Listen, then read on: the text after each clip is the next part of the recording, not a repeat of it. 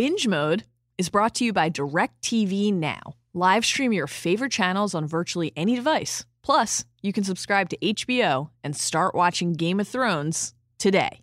And now, a warning from our old buddy George. Binge Mode contains adult content, much like Game of Thrones, the series adapted from my novels, A Song of Ice and Fire. If you have read the novels or have watched the show, then you're probably okay. Come join us on the Cinnamon Wind. It's time for Binge Mode. Half the men will hate me the moment I give the order.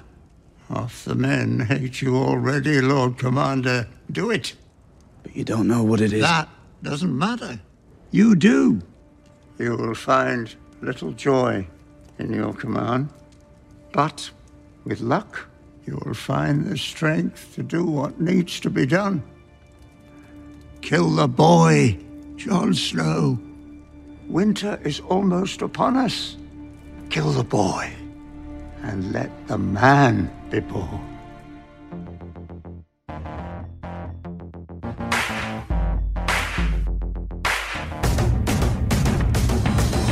Hello! Yeah! Welcome to Binge Mode. Yes. I'm Mallory Rubin, deputy editor of TheRinger.com. Joining me today, now that he's finished his poetry slam reading with Tyrion and Jorah, it's Ringer staff writer and your maester, Jason Concepcion. The lone wolf dies! The pack survives. Jason? Yeah. Let's hold each other close and turn our backs upon the end.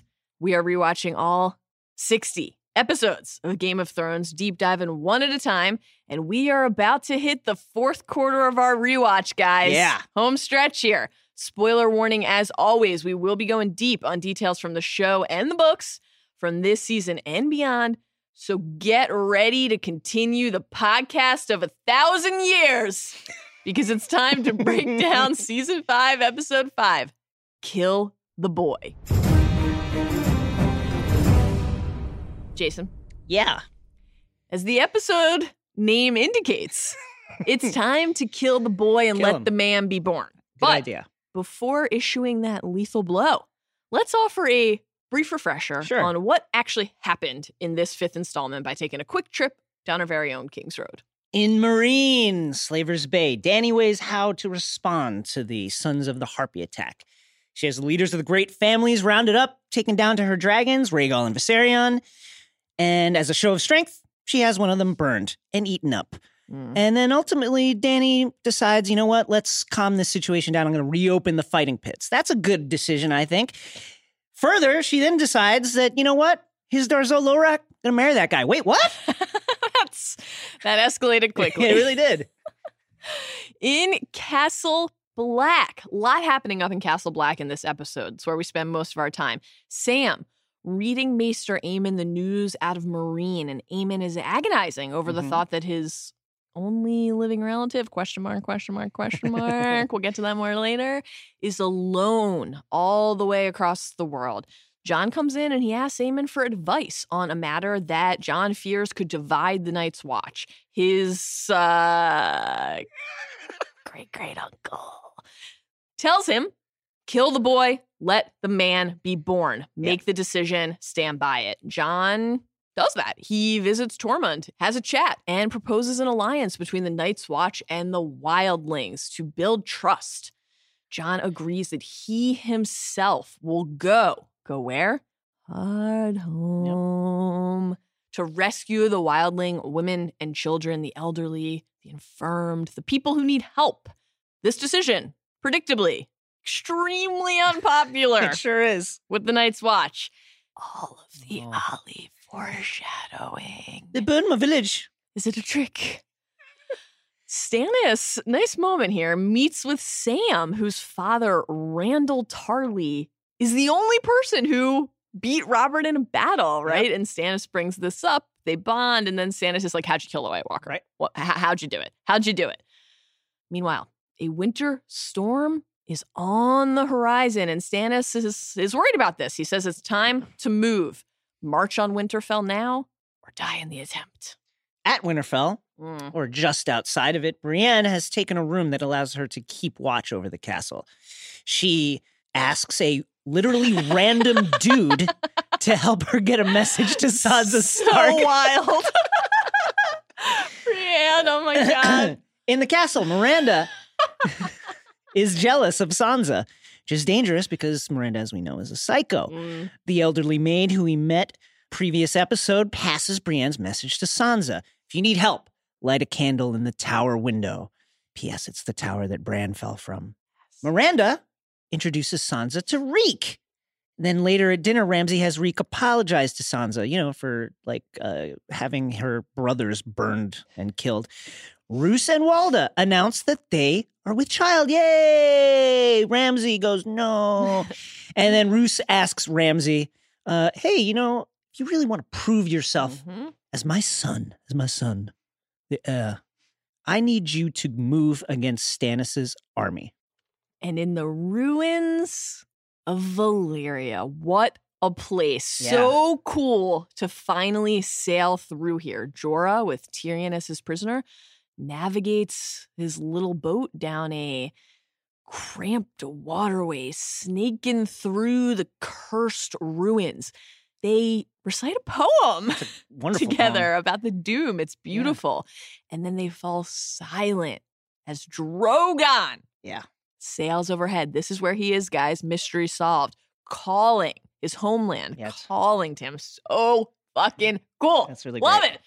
And this peaceful, haunting, beautiful moment lasts for a fraction of a second. And then, did you notice that part of that crumbling cliff is actually a dude? Right. Stonemen attack. Jorah fights them off and saves Tyrion from drowning, but touch of the grayscale. That thing moves fast. Touch of the grayscale. Rapidly accelerating aggressive grayscale. disease. Man, I still love him. I'll still have him. And the other thing is, don't rule out that it's because of all those hemp necklaces and stuff and hemp bracelets that he has. Stuff gets wet, bacteria gets in there. I'm just saying, Jorah, Enough of the linen shirts, really. Come on, guy. Mal. Yeah. If we gave everyone what they deserved, we'd have no one left to rule. And that gets us to this episode's big idea, so let's cut right to the core of it. By sticking it with a pointy end, the defining theme of this episode is revolutionary thinking. Sometimes you have to innovate, especially when the Walker threat is growing in the north. An uprising is sweeping through your city, or you've accidentally sailed into a leper colony. In Kill the Boy, it does. In Kill the Boy, numerous characters are coming to realize that surviving, let alone thriving, requires thinking outside of the box and breaking with convention. We get a lot of this with Jon. Yeah. We get a lot of this with Jon up in Castle Black because he knows that what he's considering doing is revolutionary, and that scares him. That's why he's seeking counsel from Aemon. So he goes to the Maester and he says, there's something I want to do, something I have to do, but it'll divide the Night's Watch bitterly. Half the men will hate me the moment I give the order. Half the men hate you already, Lord Commander. Maester Aemon replies, do it. Wow. And Jon says, but you don't even know what it is. And this is a great moment for Aemon. That doesn't matter. You do. You will find little joy in your command, but with luck, you will find the strength to do what needs to be done. Kill the boy, Jon Snow. Winter is almost upon us. Kill the boy and let the man be born. There's this incredibly sweet moment where Aemon reaches out and he puts his hand on Jon's face, and it's like, I just get chills thinking about it. But think about that advice. Think about what he's saying to him when he says, that doesn't matter, you do. Kill the boy. He's saying, stop worrying about what other people think. Stop worrying about how your actions will be judged. Let go of your inhibitions. Pursue the course that you know you need to pursue. So what is the course that Jon needs to pursue? He wants to bring the wildlings south. Let them through the wall so that, A, they're safe. He does genuinely believe in this shield that guards the realms of men business.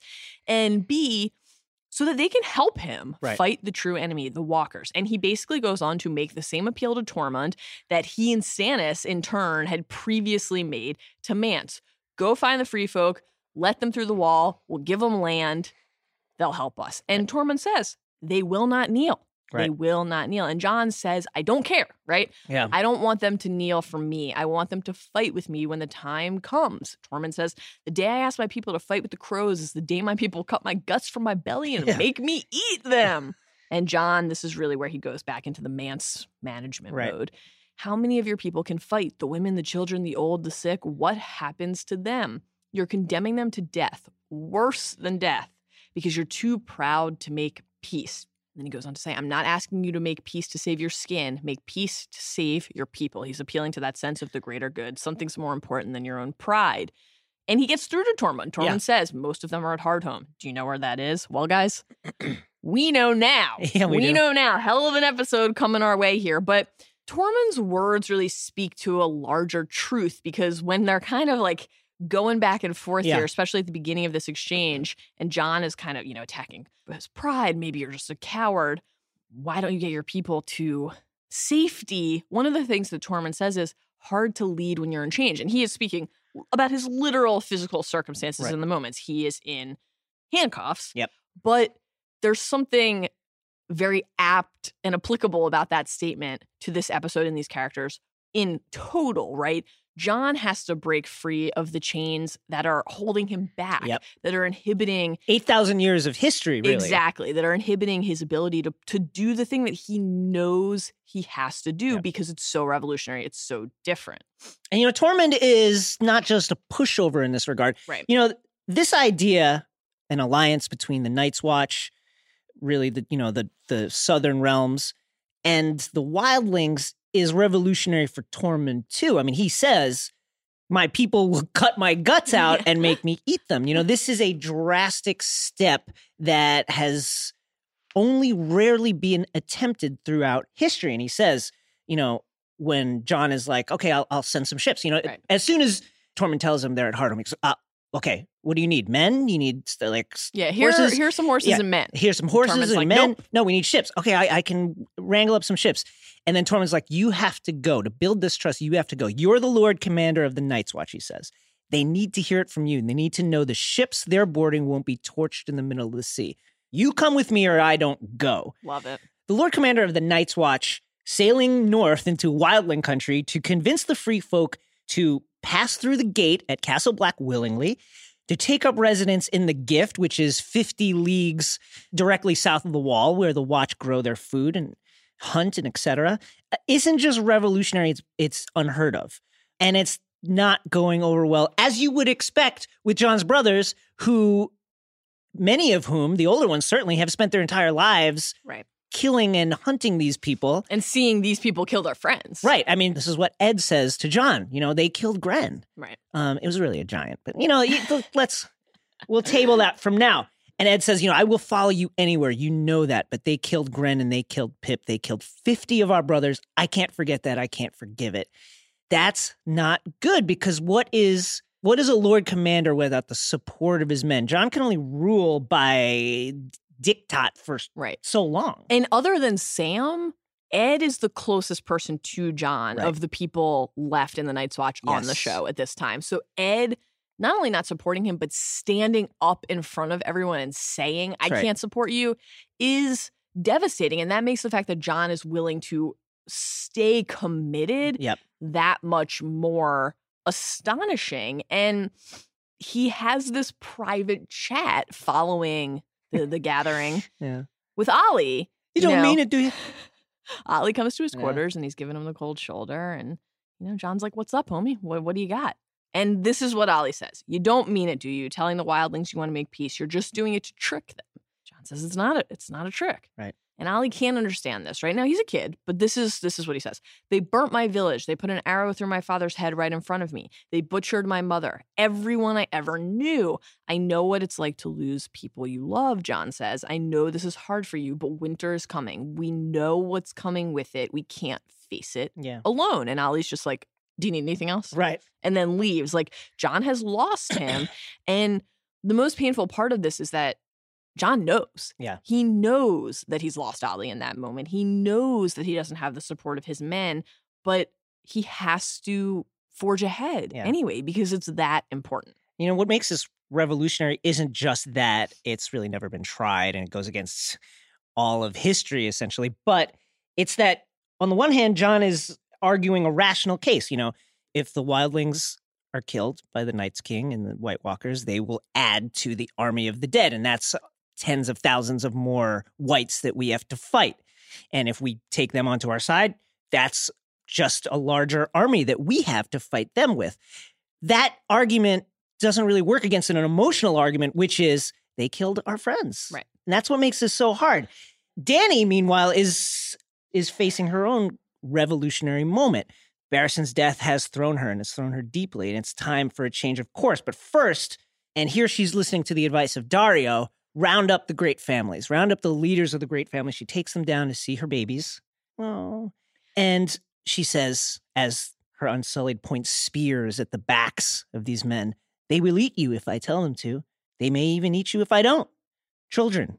Some say I should give up on them, but a good mother never gives up on her children. Can I ask a question? Yeah. What happened here? When? Dany chains them in the catacombs. Yeah. They're devastated. Right. She goes back at the beginning of this season to visit them because she's filled with regret. And they're like, get the fuck out of here. Yeah. It's a real slam in the door in mom's face moment. And now she's just comfortably back there in control. How? It's strange. But, one of the things the show does and suggests in ways that are different from the books is that these dragons respond to her mood. Right. And they're not sensing fear in this moment. They're sensing a resolve. Right. And so she pushes them forward, and Rhaegal just roasts a dude and tears him to little pieces, and then Dany continues to address the rest of these guys. This is an insane moment. It's insane. Now, as you said, this is what Daario has been counseling her to do. Show her strength. Go in there, march into the streets, and just house by house, just kill all the families of the masters. And Dany here is not just showing her the influence of Daario, but she's kind of showing some mad kingish, mad queenish. Literally burning them. Yeah, I mean, and by the way, when the flames go, there's a look on her face that is she's transfixed. Is entranced by this. Absolutely. The Mad King, Mad Queen stuff here is deeply concerning. Yeah. It's concerning that she's basically, like you said, in listening to Daario, she's by definition kind of rejecting Barristan's counsel, which was like, hey, let me tell you a little bit about your dad and how he thought and acted and why you shouldn't do that, why you definitely shouldn't do that. The most important thing I can teach you is don't burn people alive. That was the bad thing that he did. One note, don't burn people alive. And then here she is. Also, if you're concerned with your dragons, if the reason that you locked them in the catacombs in the first place is I'm just worried that they're just developing a little bit too much of a taste for man flesh. Right. Man flesh. Maybe don't feed them human beings. It's just a thought. And so sometime after this, I think Dany realizes, well, I can't just kill everyone. Right. She chats with Missandei after Missandei and Grey Worm have their little wonderful moment where Grey Worm tells her, I was for first time afraid. What were you afraid of? That I'd never again see Missandei. I was like, oh, it's good. Bathing nude. Bathing nude by river. And she says, Dany says, if I gave everyone what they deserve, I'll have no one left to rule. Aha. Very wise. Sir Barristan counts of mercy when I took the city, right up to the morning he died. Daario Naharis thinks I should kill the former masters and let the rest of the city fend for itself. What do you think? And Missandei says, me? Who, me? You're asking me? And she's like, wait, I just braid your hair and translate. I'm just the intern. Right. And then she says, I have seen you ignore your counsels before there was a better choice. One that only you could see. Aha, revolutionary thinking. So what does Dany do? Goes down to the dungeons, visits Hisdar. And she says, it takes courage to admit fear and to admit a mistake. I came here to tell you that I was wrong. I was wrong and you were right about tradition, about bringing the people of this city together. I will reopen the fighting pits to free men only. Slavery will never return to Meereen, not while I live. And he says, yes. And in order to forge a lasting bond with the Meereenese people, I will marry the leader of an ancient family. Thankfully, a suitor is already on his knees. And Hisdar's like, wait, I'm on my knees. Hold it. Wait, me? And I think the whole audience is also like, wait, that guy? And this is, wild. Listen, it is a revolutionary idea.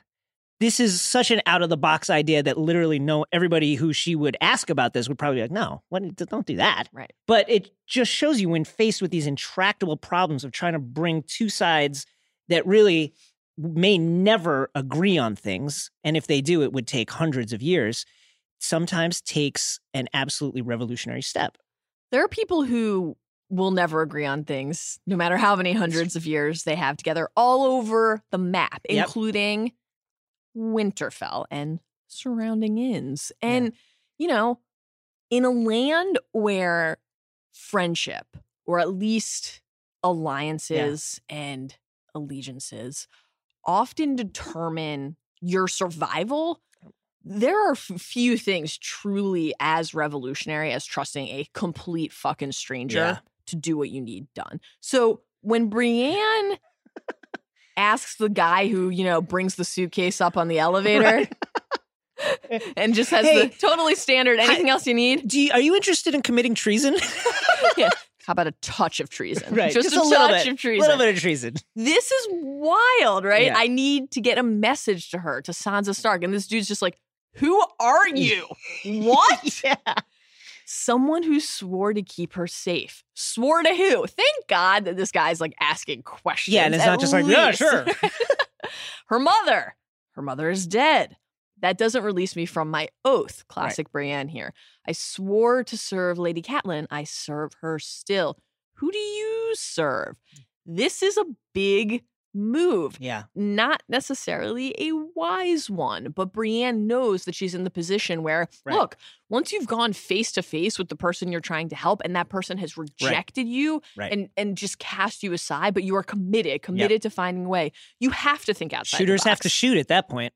So this message arrives via the elderly woman who has a moment with Sansa in her chambers and says, you still have friends in the north. And Sansa's like, What? Yeah. Who are you? What is happening? If you're ever in trouble, light a candle in the highest window of the broken tower. And then she goes on to say, you're not alone. Now, we have many moments with Sansa where we just want to shake her and say, someone is offering you an out. Right. Take it. Take it and run. Run. Certainly the events that occur in Sansa's life in the ensuing few episodes will lead us to having some sincere regret on her behalf here. But in this moment, it's hard actually like to blame her because she's like, can I get just a little more information here on what you're talking about? Like, who this is, and what the help is? What are you even going to do when I light this candle? Right. She's in a, what Waldo would call a strange place. And it's like, no, you dumbass, I grew up here. This is, we're literally in my house. Right. Not a strange place, but as Sansa notes at dinner, she's with strange people. Right. She knows they're dangerous. She knows she has to be careful. She doesn't have the luxury right now of acting in revolutionary fashion.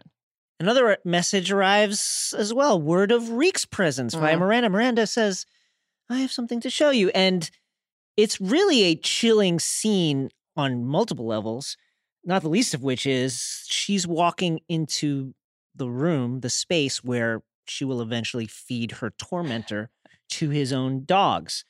Ramsay, not exactly thrilled that Reek didn't tell him about seeing Sansa, but he's got a plan to make everyone miserable, forcing Reek, his cupbearer slash body man slash, a deformed slave, to apologize to Sansa at dinner for killing her brothers. Just like a little, I'm sorry, over dinner.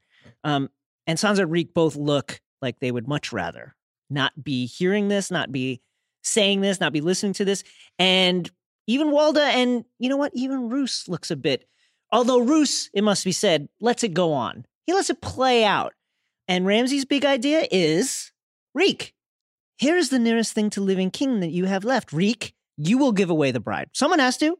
What better person? And here again, we see Ramsay's like bone deep need to torment and torture people. So awful. And where does he get that from, by the way?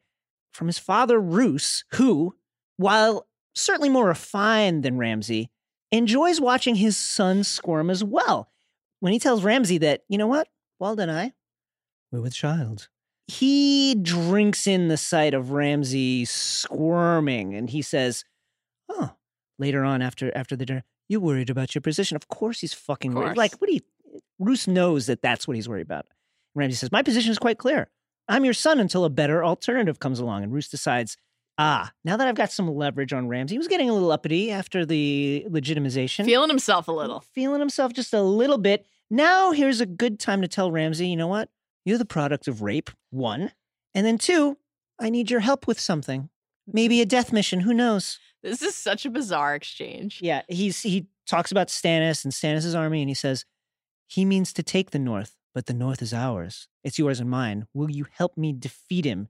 I raped your mother. Help me win a war. It's just, interesting strategy. Yeah, you wonder where Ramsay gets it from. So much is clear. Yeah. So much is clear. All right, Jason. Yeah. We are going to be spending a lot of time together on the way to Marine and on the way to completing binge mode. But this doesn't have to be an unpleasant journey. Yeah. Now that we've seen Jorah and Tyrion sail through the ruins of Valyria, recite honestly beautiful and stirring poetry about the Doom, and fend off with varying degrees of success the Stone Men attack, let's assemble the conclave and head to the Citadel. Teach us everything we need to know about Old Valyria, and while we're at it, grayscale.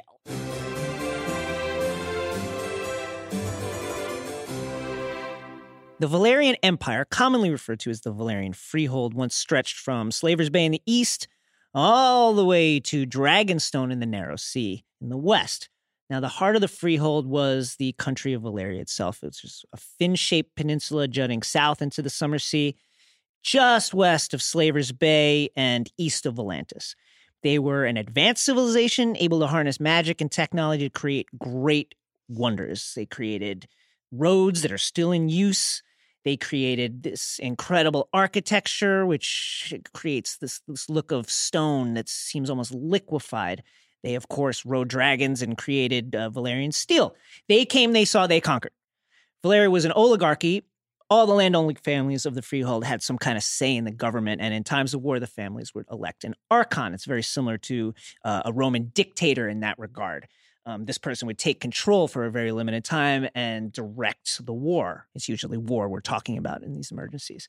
So the Valyrian Peninsula was dominated geographically by the 14 Flames. These are 14 volcanoes from which the empire derived much of its wealth in gold, silver, and other ores. The Valyrians were a slaveholding culture, and untold millions toiled in these deep, hot mines, the 14 Flames. And according to Valyrian folktales, dragons also dwelled in these mines and were birthed like children from the molten mountains. On the backs of these winged monsters, the Valyrians brought down the Giscari Empire, founding the colonies which would later become the cities of Slaver's Bay. Then they turned west towards the city-states of the Rhoynar on the banks of the great Rhoyne River. And after taking them out, the golden age of Valyria commenced. They reigned for thousands of years, founding Volantis, Lys, and the other free cities minus Braavos. Although they kind of, in a roundabout way, did found Braavos because Braavos was created by slaves who had escaped from Valyria. Anyway, then they founded the outpost on Dragonstone, which they first settled about 600 years before the events of the show, and they seemed really poised to conquer Westeros, and then the Doom. In 114 BC, so we're talking about just over 400 years before the show, a great cataclysm befell the Valyrian homeland, reduced the peninsula to a smoking and possibly cursed ruin. All the Valyrian families, their dragons, all their works, their wealth were destroyed in a very short period of time. Only the Targaryens, who had emigrated to Dragonstone some years before the Doom, managed to survive. And many a treasure hunter in that time has braved the rubble of Valyria looking for Valyrian steel, Valyrian armor, all the kind of weird and wondrous technologies that they had created. None of these people has ever returned. One of these people is Tywin's youngest brother, Jaerion, who sailed to the peninsula in 291 AC in search for the long-lost Lannister family Valyrian sword, Brightroar, never to be seen again. What could have befallen all these unfortunate Indiana Joneses? Well, perhaps it was the Stone Men. Stone Men are what happens to you when you go into late-stage grayscale. So grayscale is like a highly communicable disease which turns the skin into this thick and cracked, ashy scaliness, essentially, and reduces the mind of the person to an animal-like state. It's kind of like, I guess you would say, rabies crossed with eczema, like super eczema. And Stonemen end up lashing out violently at any living thing and invariably infect those who they come into contact with. The disease in general is most prevalent in Essos. Now, in the books, the Stonemen actually haunt the rubble of the Rhoynish cities up and down the banks of the Rhoyne, particularly around the once grand festival city of Croyane. So this is in the books. In the final stages of their genocidal wars against the Valyrians, it's said that the Rhoynish called down a curse upon their enemy, and the Rhoyne flooded massively out of season.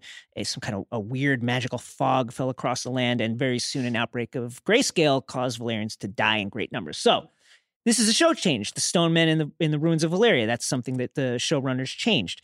In the show, we would expect that families of those stricken with greyscale exile their loved ones to Valyria rather than kill them, which is what Craster did to Gilly's sisters.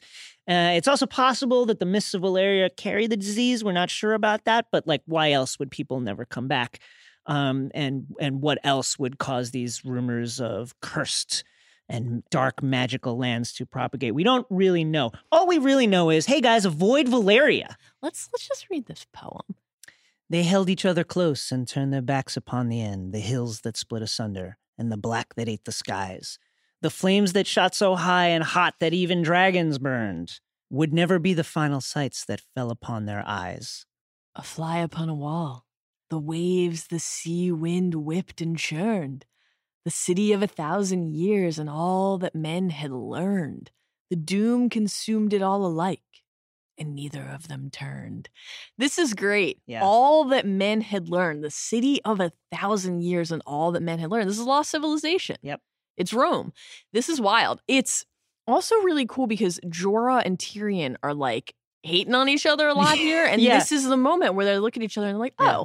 we're not so different. Right. We both see the big picture Right. here. We both have a feel for, as D.B. Weiss said at the time when describing this, a long view on history. Yeah. This is important. This is who these people are. All right. Hey guys, just a quick break to tell you about our sponsor. Binge Mode is brought to you by DirecTV Now. Live stream your favorite channels on virtually any device. Plus, you can subscribe to HBO and start watching Game of Thrones today. And now, back to Binge Mode. Mal, Yeah! they say the doom still rules Valyria, but it doesn't have to rule us. We're free to head to the Sept to bathe in the light of the Seven by sharing our 7 favorite insights and observations from this episode, lightning round style.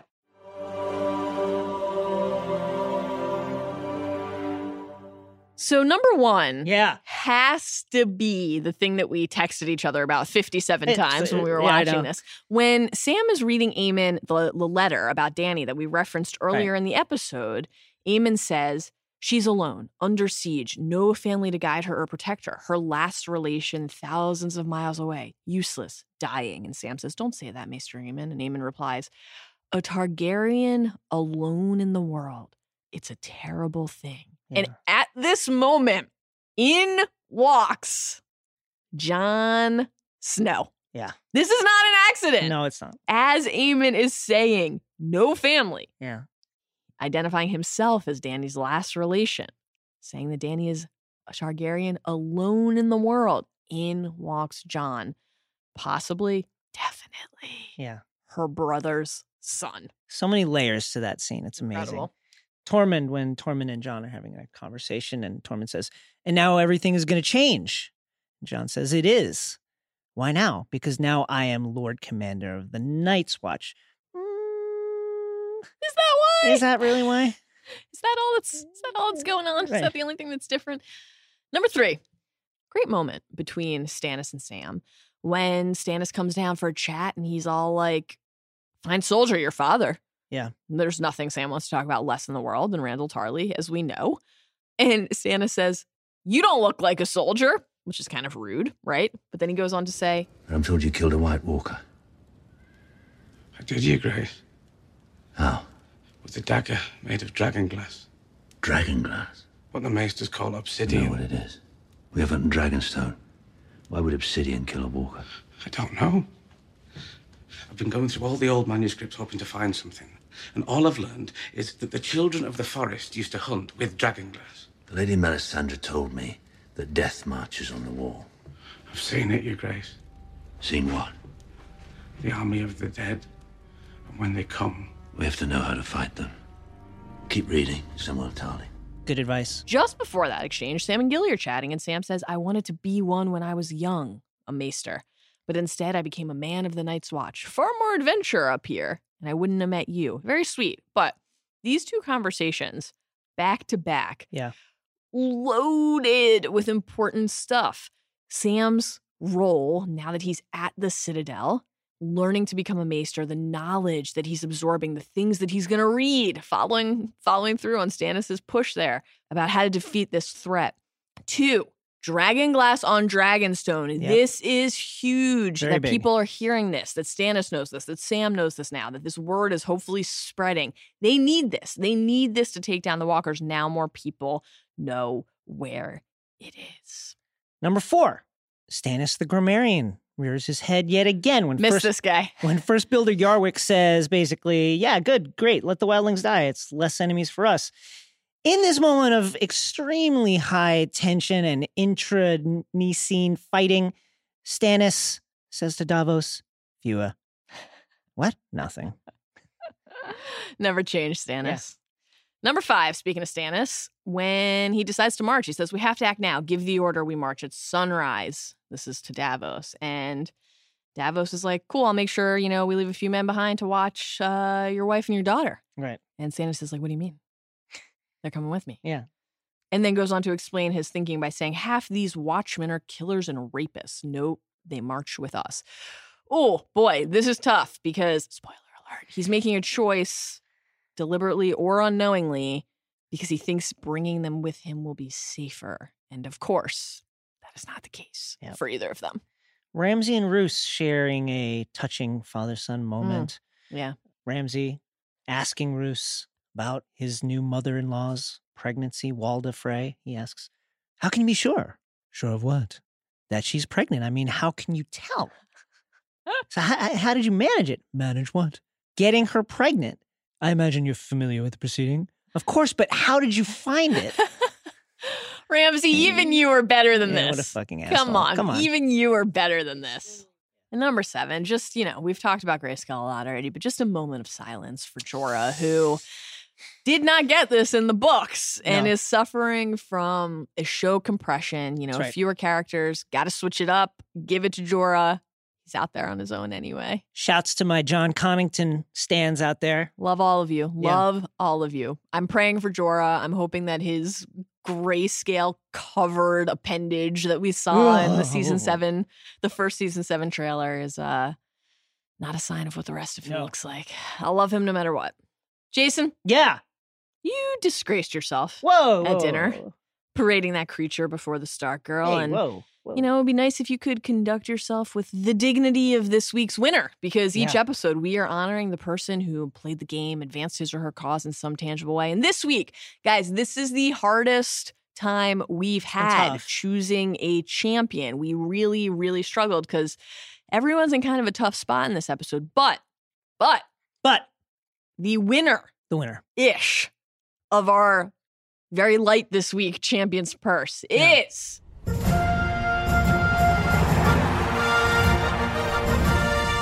Jon Snow. Johnny! Well, listen, here's the thing. Should I start with the cons? Yeah, let's quickly go through the cons. The cons are that Jon takes a drastic and extremely unpopular decision, foists it upon his men who are already worn down from near constant preparations for war and a recent battle that cost the lives of 50 of their brothers. And this extremely unpopular decision will eventually lead to his assassination. That said, spoiler alert. Spoiler alert. What are the pros? Now, the pros are, 1, this is the right thing to do. This is actually take out how his men feel about it. This is actually objectively the right move. And it's a move that not a lot of people would have had the balls to make. Right. Part of what makes Jon ultimately the worthy hero of the story is that he can talk himself into doing this and things like this, doing what he knows is necessary, even if it's not popular or easy. That's what makes him worth rooting for. I mean, he walked into Mance's tent with the intention of trying to assassinate Mance, knowing that that would probably stop the wildling army and it would result in his painful death. And here he's doing something which I think certainly is very similar. And he would be thinking about it that way. Well, I'm going to go north of the wall and save these wildlings, or the whole realm is going to fall. Right. Very, very, very, very, very few people would ever even think to do what Jon is doing in terms of even just suggesting this. Even fewer would then say, yeah, sure, I'll go too. Fewer. Right? Fewer. The other thing is, again, spoiler territory here, but sure, you could argue, as our producer Zach Mack did, that this is actually the decision that gets Jon killed, so how can he win for it? But this is the complicated nature of the story, right? If Jon never falls, he can't be reborn. If he's never reborn, he doesn't leave the Night's Watch, make his way back to Winterfell, and become King of the North. This is ultimately an essential part of his arc and a step on the road. It's similar in a way to what happened with Dany and Drogo and the dragon eggs, where it's very easy and tempting to say, man, Dany really fucked up with Drogo. Right. She got her husband killed. Yep.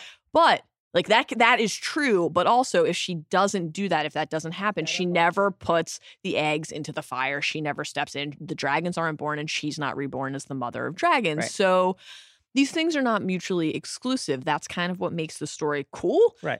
Also, Jon had another extremely dope, like, eye lock moment with Melisandre in this episode. And so he did. He wins for that too. Okay, guys, we are scared. It's true. When the battle comes, promise you'll protect us. We will. And until then, we hope that you had as much fun as we did today and that you will join us again next time when we will be discussing Season 5, Episode 6, Unbowed, Unbent, Unbroken. Just remember, jealousy bores us. You remember what happens to people who bore us. You're not going to bore us, are you?